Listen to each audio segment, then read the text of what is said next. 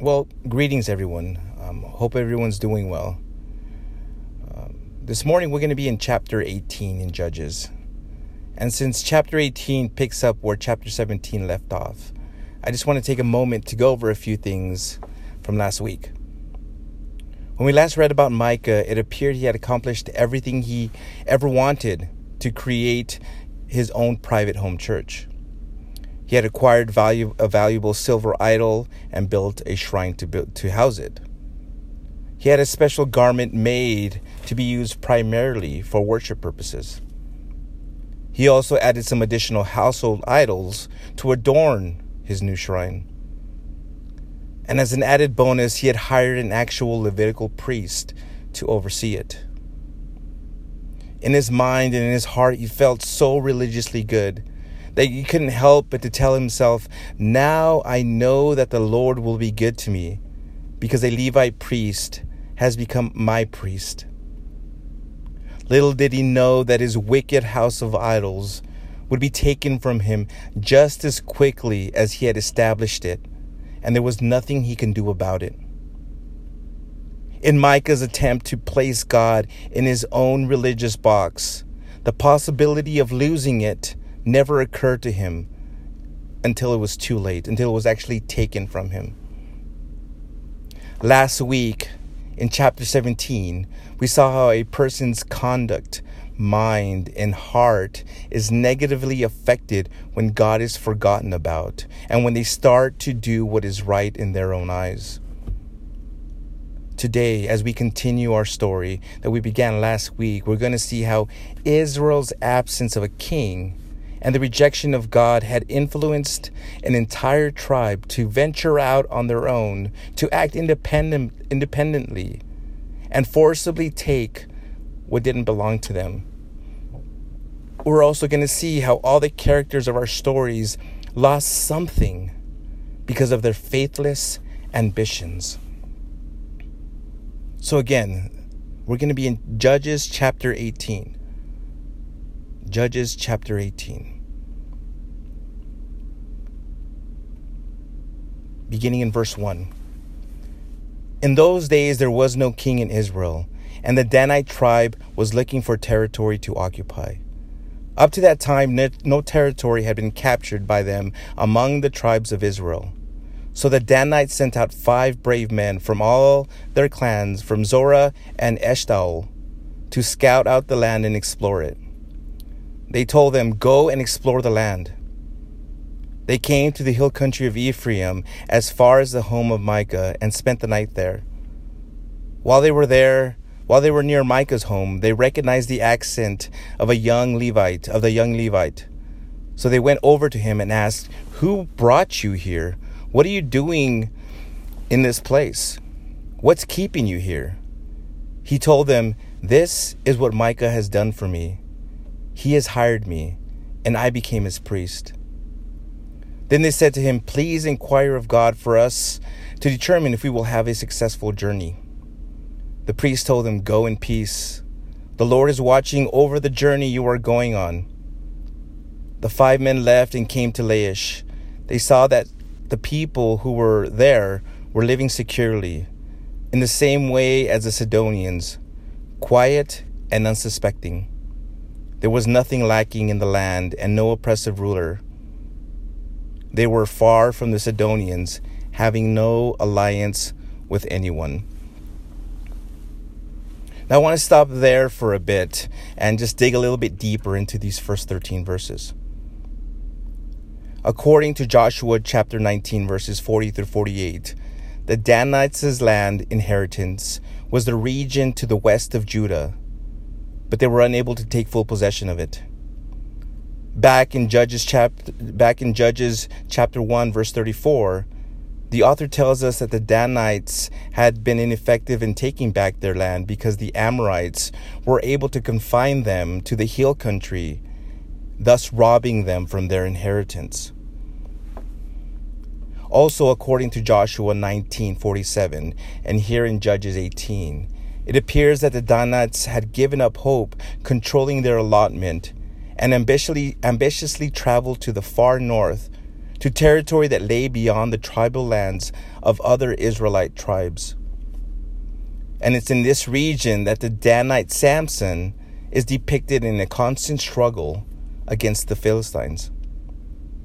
So perhaps mindful of an earlier generation, rather than moving the entire tribe in search of a new homeland, the Danites appoint 5 men to find a suitable place. These 5 warriors from Dan head north into the tribal territory of Ephraim, and when they arrive at Micah's home, they decide to rest there for the night. During their short stay, they recognize the accent of Micah's young priest.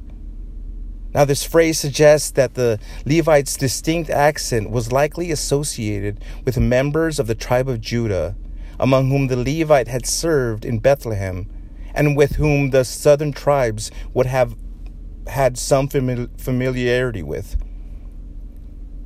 So they begin to bombard the priest with a series of questions to find out how he ended up in the territory of Ephraim.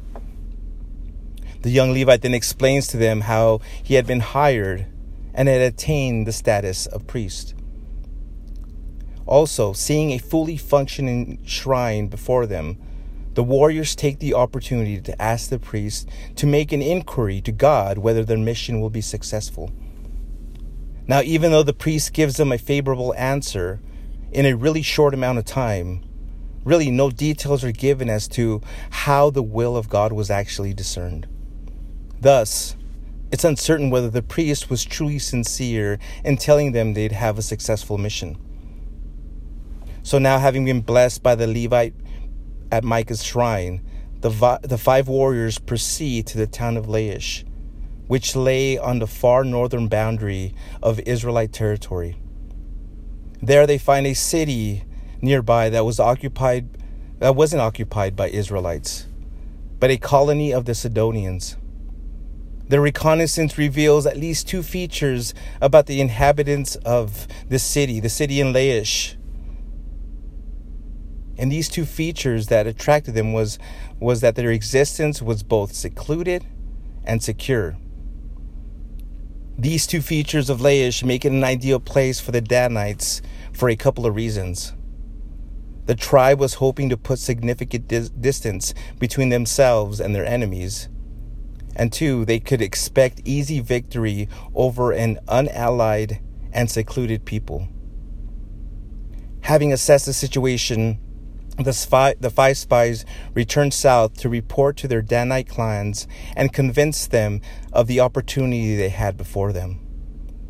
Now, besides informing them of the unsuspecting people and the spacious land, they also claimed that God had put the town and the surrounding lands in their hands.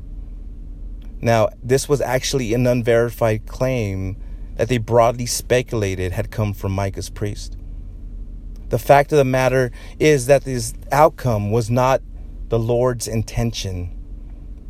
You see, it's clear from God's earlier revelation through Joshua what land was supposed to belong to them. Yet, they were unable to keep it because it got too hard for them to hold on to it. So now, in their faithless ambitions, it led them elsewhere.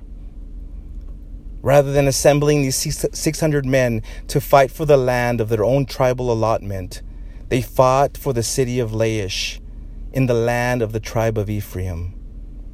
For some reason, to them and often to us, a distant battle seems easier than a close battle. Now, before I move on with the reading, I want to share with you a few lessons these first 13 verses tell us about what we ought to be cautious about. Lesson 1. Beware of giving up the fight. Joshua 19 and Judges 1 tell us that the Danites had a difficult time taking full possession of the land that was promised to them. Instead of facing the challenges and fighting to keep what was rightfully theirs, they gave up and allowed someone else to take the land God had given them. In our case, aside from the gifts God has blessed us with, He's also given us an eternal inheritance we must fight to keep regardless of the difficulties and challenges. Regarding the blessings and gifts, it says in James 1:17, every good and perfect gift is from above, coming down from the Father of lights, who does not change like shifting shadows. Some examples of these would be your spiritual gifts, your calling, your health, and yes, even your spouse. Now, regarding your eternal inheritance, Ephesians chapter 1, verses 13 and 14 says, in him you also were sealed with a promised Holy Spirit when you heard the word of truth and when you believed. The Holy Spirit is a down payment of our inheritance until the redemption of the possession. So when trials, tribulations, and temptations are threatening to rob you from these gifts and promises, you must fight the enemy and never give up. If you don't, and if you just throw in the towel like the Danites did, you may end up losing everything. You may end up with nothing at all. Lesson 2. Beware of a covetous heart. When the 5 spies saw Micah's idolatrous shrine, rather than rebuking him, they wanted it. They thought they were more deserving to have it, and they envied him. You see, in all reality, they were breaking God's command that said, do not covet your neighbor. It's easy for a Christian to fall into the sin of covetousness when they start to become unsatisfied with what God has given them. Now, here are some common examples of what this may look like. You may see someone who's living in sin, yet they have money. They have power, they have fame and influence. And then thinking to yourself, or just desiring that in your own heart and wanting it for yourself because you feel you're more deserving. You begin to tell yourself, you know what, I'm going to church, I'm obeying God, I'm doing this and I'm doing that. And why are they getting that and not me? Why are they more deserving? I should be having those things. I should be having that money. I should be having that power and that fame. It's those kind of thoughts, those kind of feelings. Another common example is seeing a married couple. Maybe, regardless of whether they're Christian or not. And you see that they've got some kind of special connection and they appear to look happy. And they may not be going to church and they may be going on vacations and telling you all kinds of stories. And it looks like they're happy. Yet you're feeling envious of them because you've become unsatisfied with your marriage. In James chapter 4, verses 2 and 3, it says, you desire and you do not have. You murder and covet and cannot obtain. You fight and wage war. You do not have because you do not ask. You ask and you don't receive because you ask with the wrong motives, so that you may spend it on your own pleasures. See, maybe God doesn't want you to have money, fame, and power because he knows it will ruin you. He knows it will destroy you.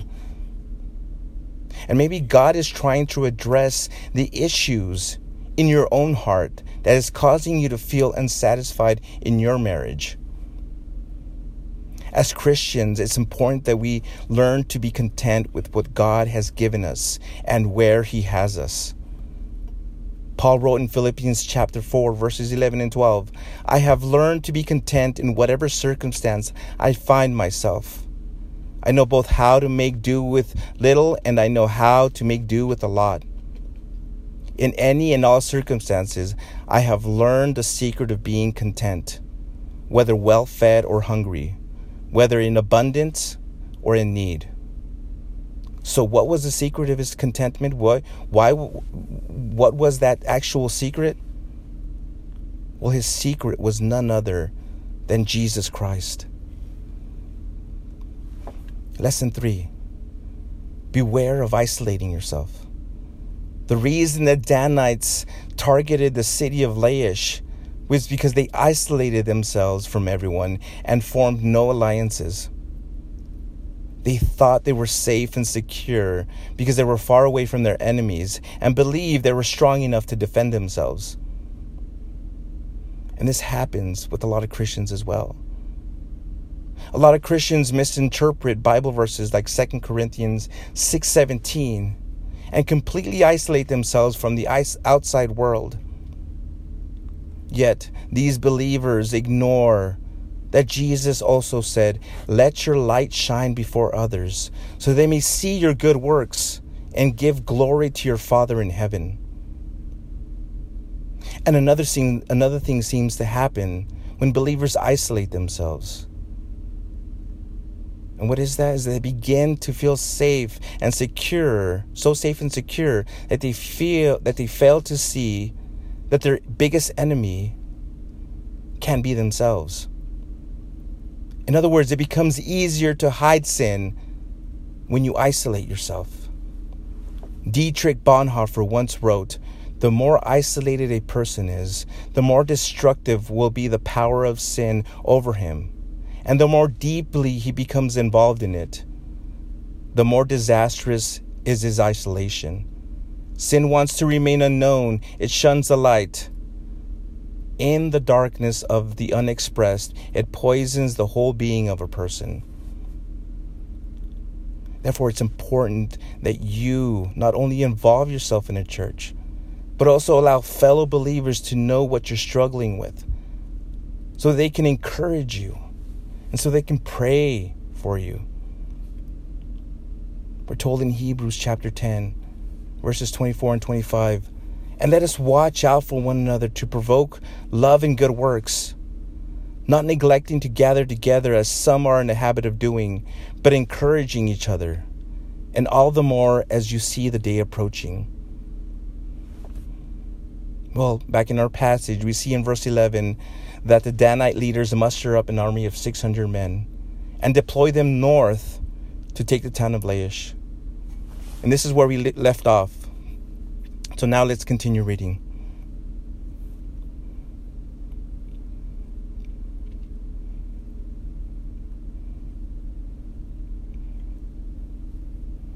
Verse 14.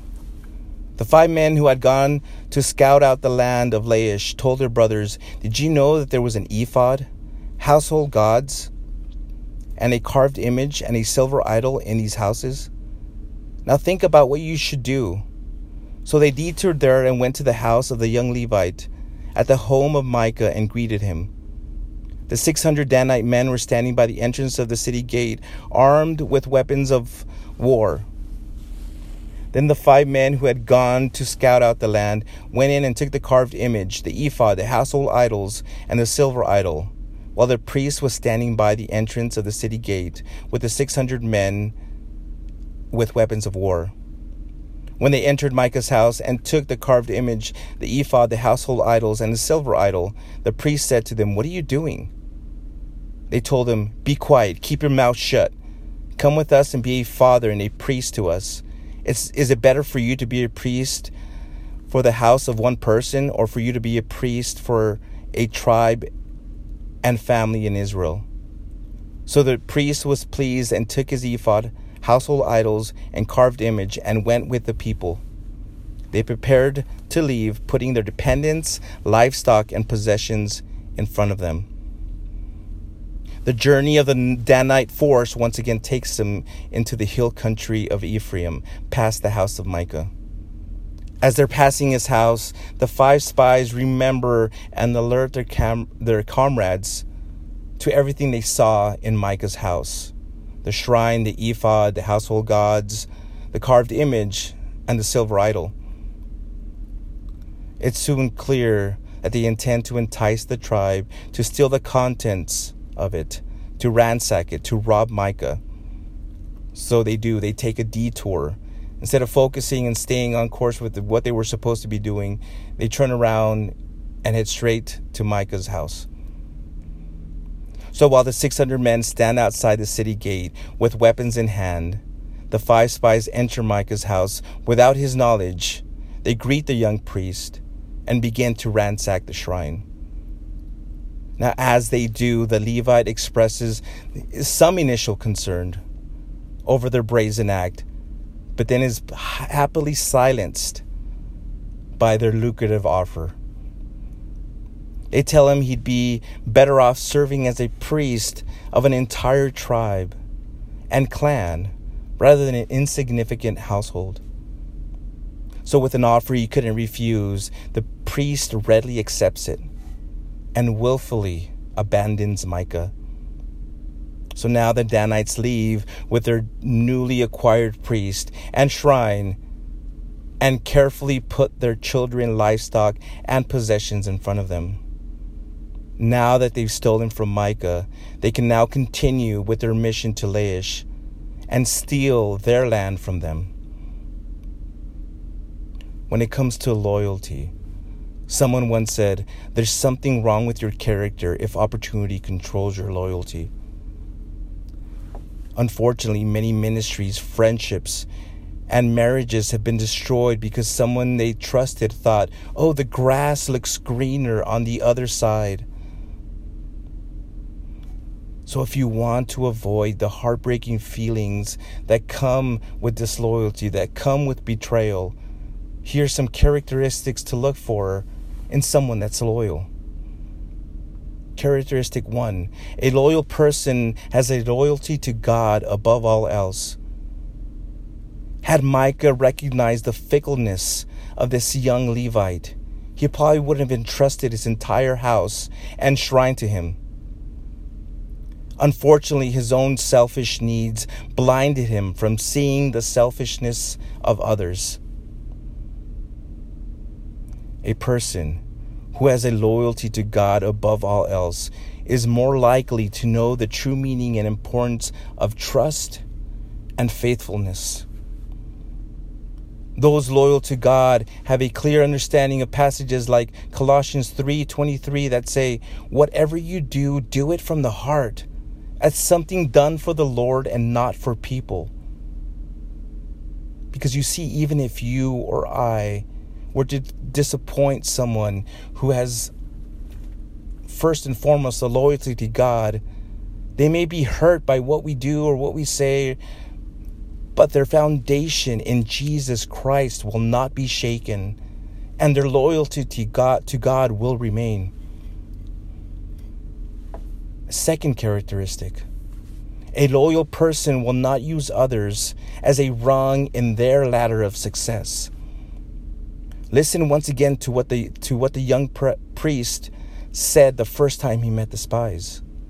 This is what Micah has done for me. He has hired me, and I became his priest. What he was doing was essentially handing them his resume, and on the down low, asking for a better offer. Regardless of the personal and financial opportunities being offered, someone who is loyal will have the interest in others in mind before their own. Philippians chapter 2 verses 3 and 4 says, do nothing out of selfish ambition or conceit, but in humility consider others as more important than yourself. Everyone should look out not only for his own interest, but also for the interest of others. Now, let me just say this. It is important to keep in mind that if you desire the loyalty of others, you yourself must be willing to offer it. It's not a one-way street. It's a two-way highway. It's reciprocal. If God has opened the doors, here's an example. If God has opened the doors to an opportunity to you, and you and I have been praying about it, it would be wrong of me to ask you not to accept it because it doesn't benefit me. It would be completely wrong and hypocritical. Here's the third and final characteristic. Of course, there's many, but with the time we have, I'm only able to give you 3. Characteristic 3, a loyal person will stand by your side and fight alongside you. This young Levite priest showed how he really felt about Micah when he didn't lift a finger to stop the thieves and instead accepted the proposal they were offering him. See, he didn't care because he only cared about himself. It's very easy to tell someone, yeah, bro, I got your back no matter what.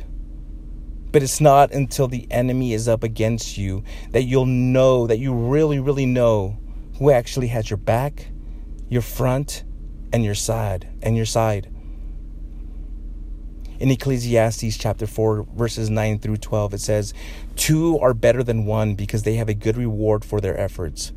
For if either falls, his companion can lift him up.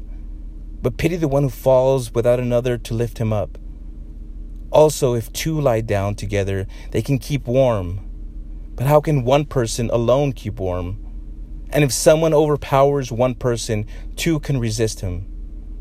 A cord of 3 strands is not easily broken. Someone who is loyal will be there through thick and thin to make sure you don't forget what Jesus Christ did for you on the cross. And a loyal friend will fight tooth and nail alongside you when you are facing spiritual forces that seek to destroy you. Well, it doesn't take long for Micah to discover that he's been robbed, and he intends to do something about it. Now, as we normally do, just read along as I finish the rest of the story. Judges chapter 18, verse 22. As they were some distance from Micah's house, the men who were in the houses near it were mustered and caught up with the Danites.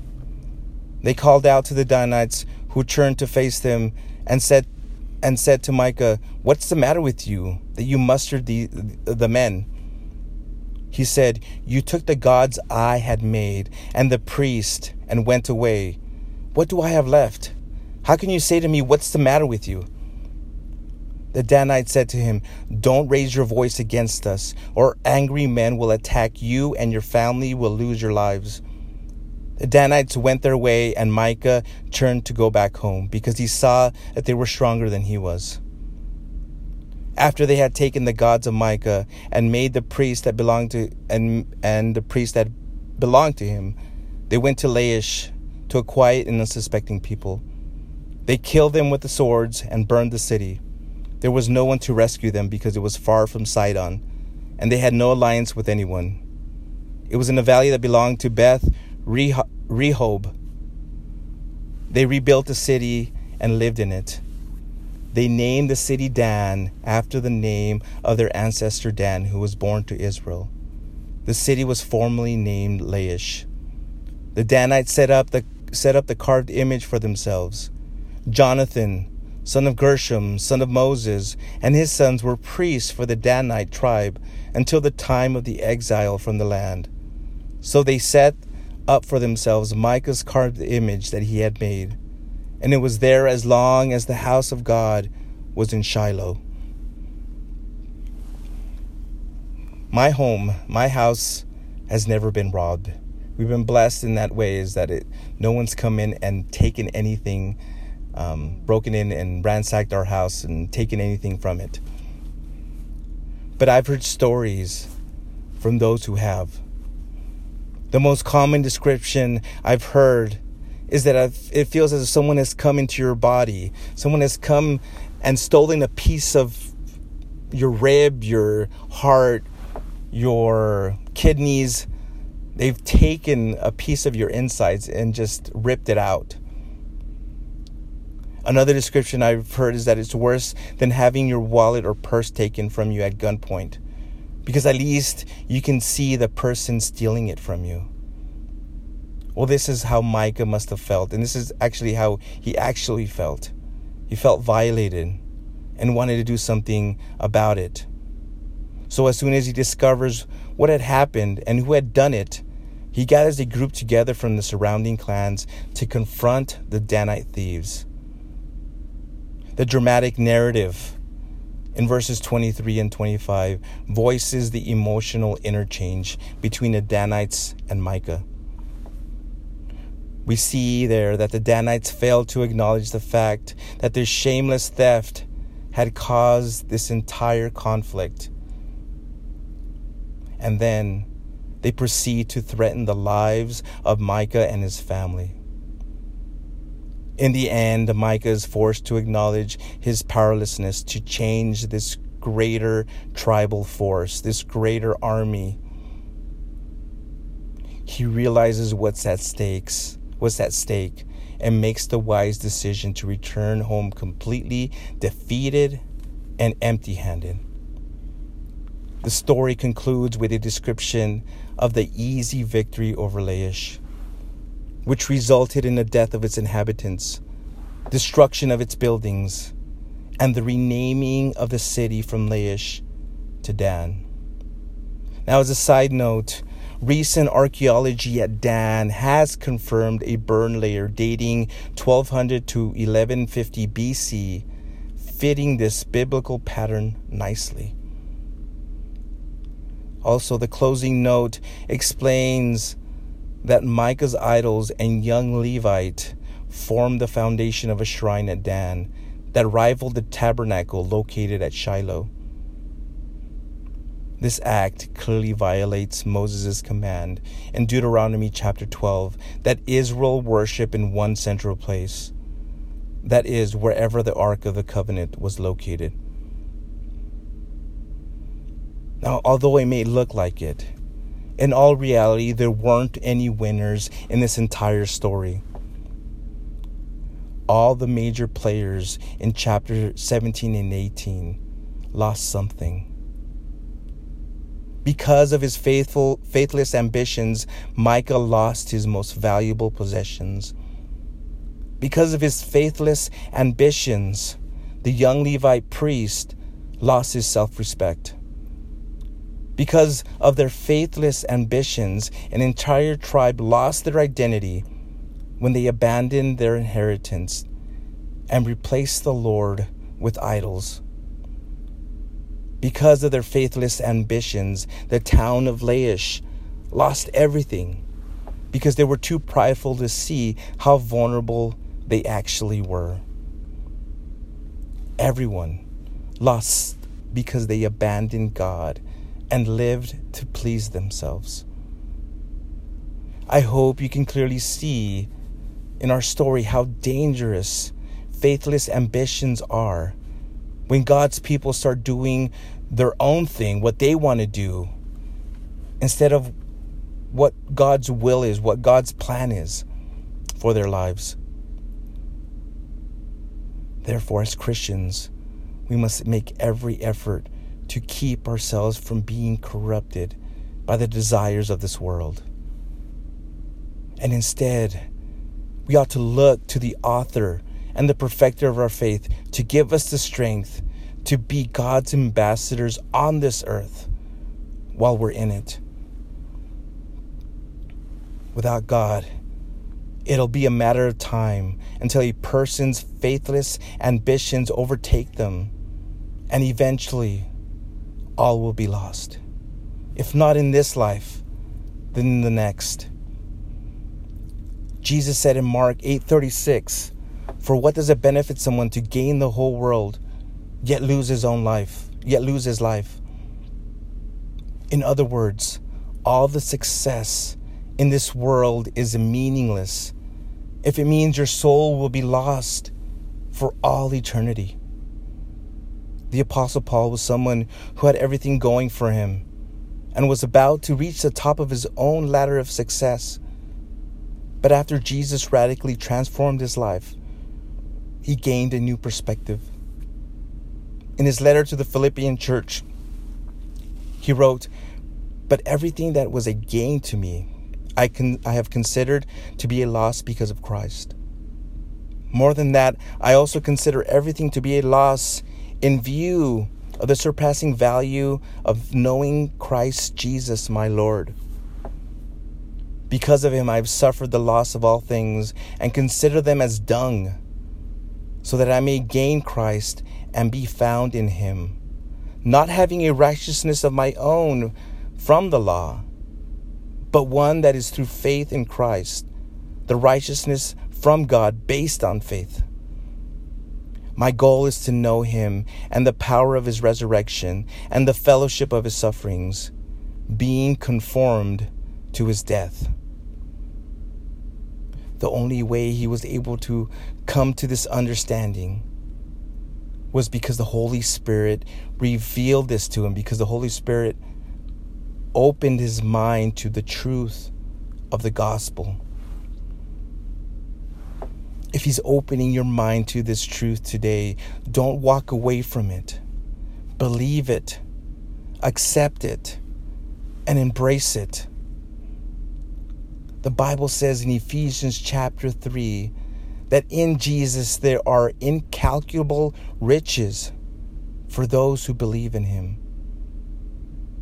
So whatever you have now, or whatever you may have lost, or possibly may lose, is nothing compared to what you will gain if you place your faith and trust in him.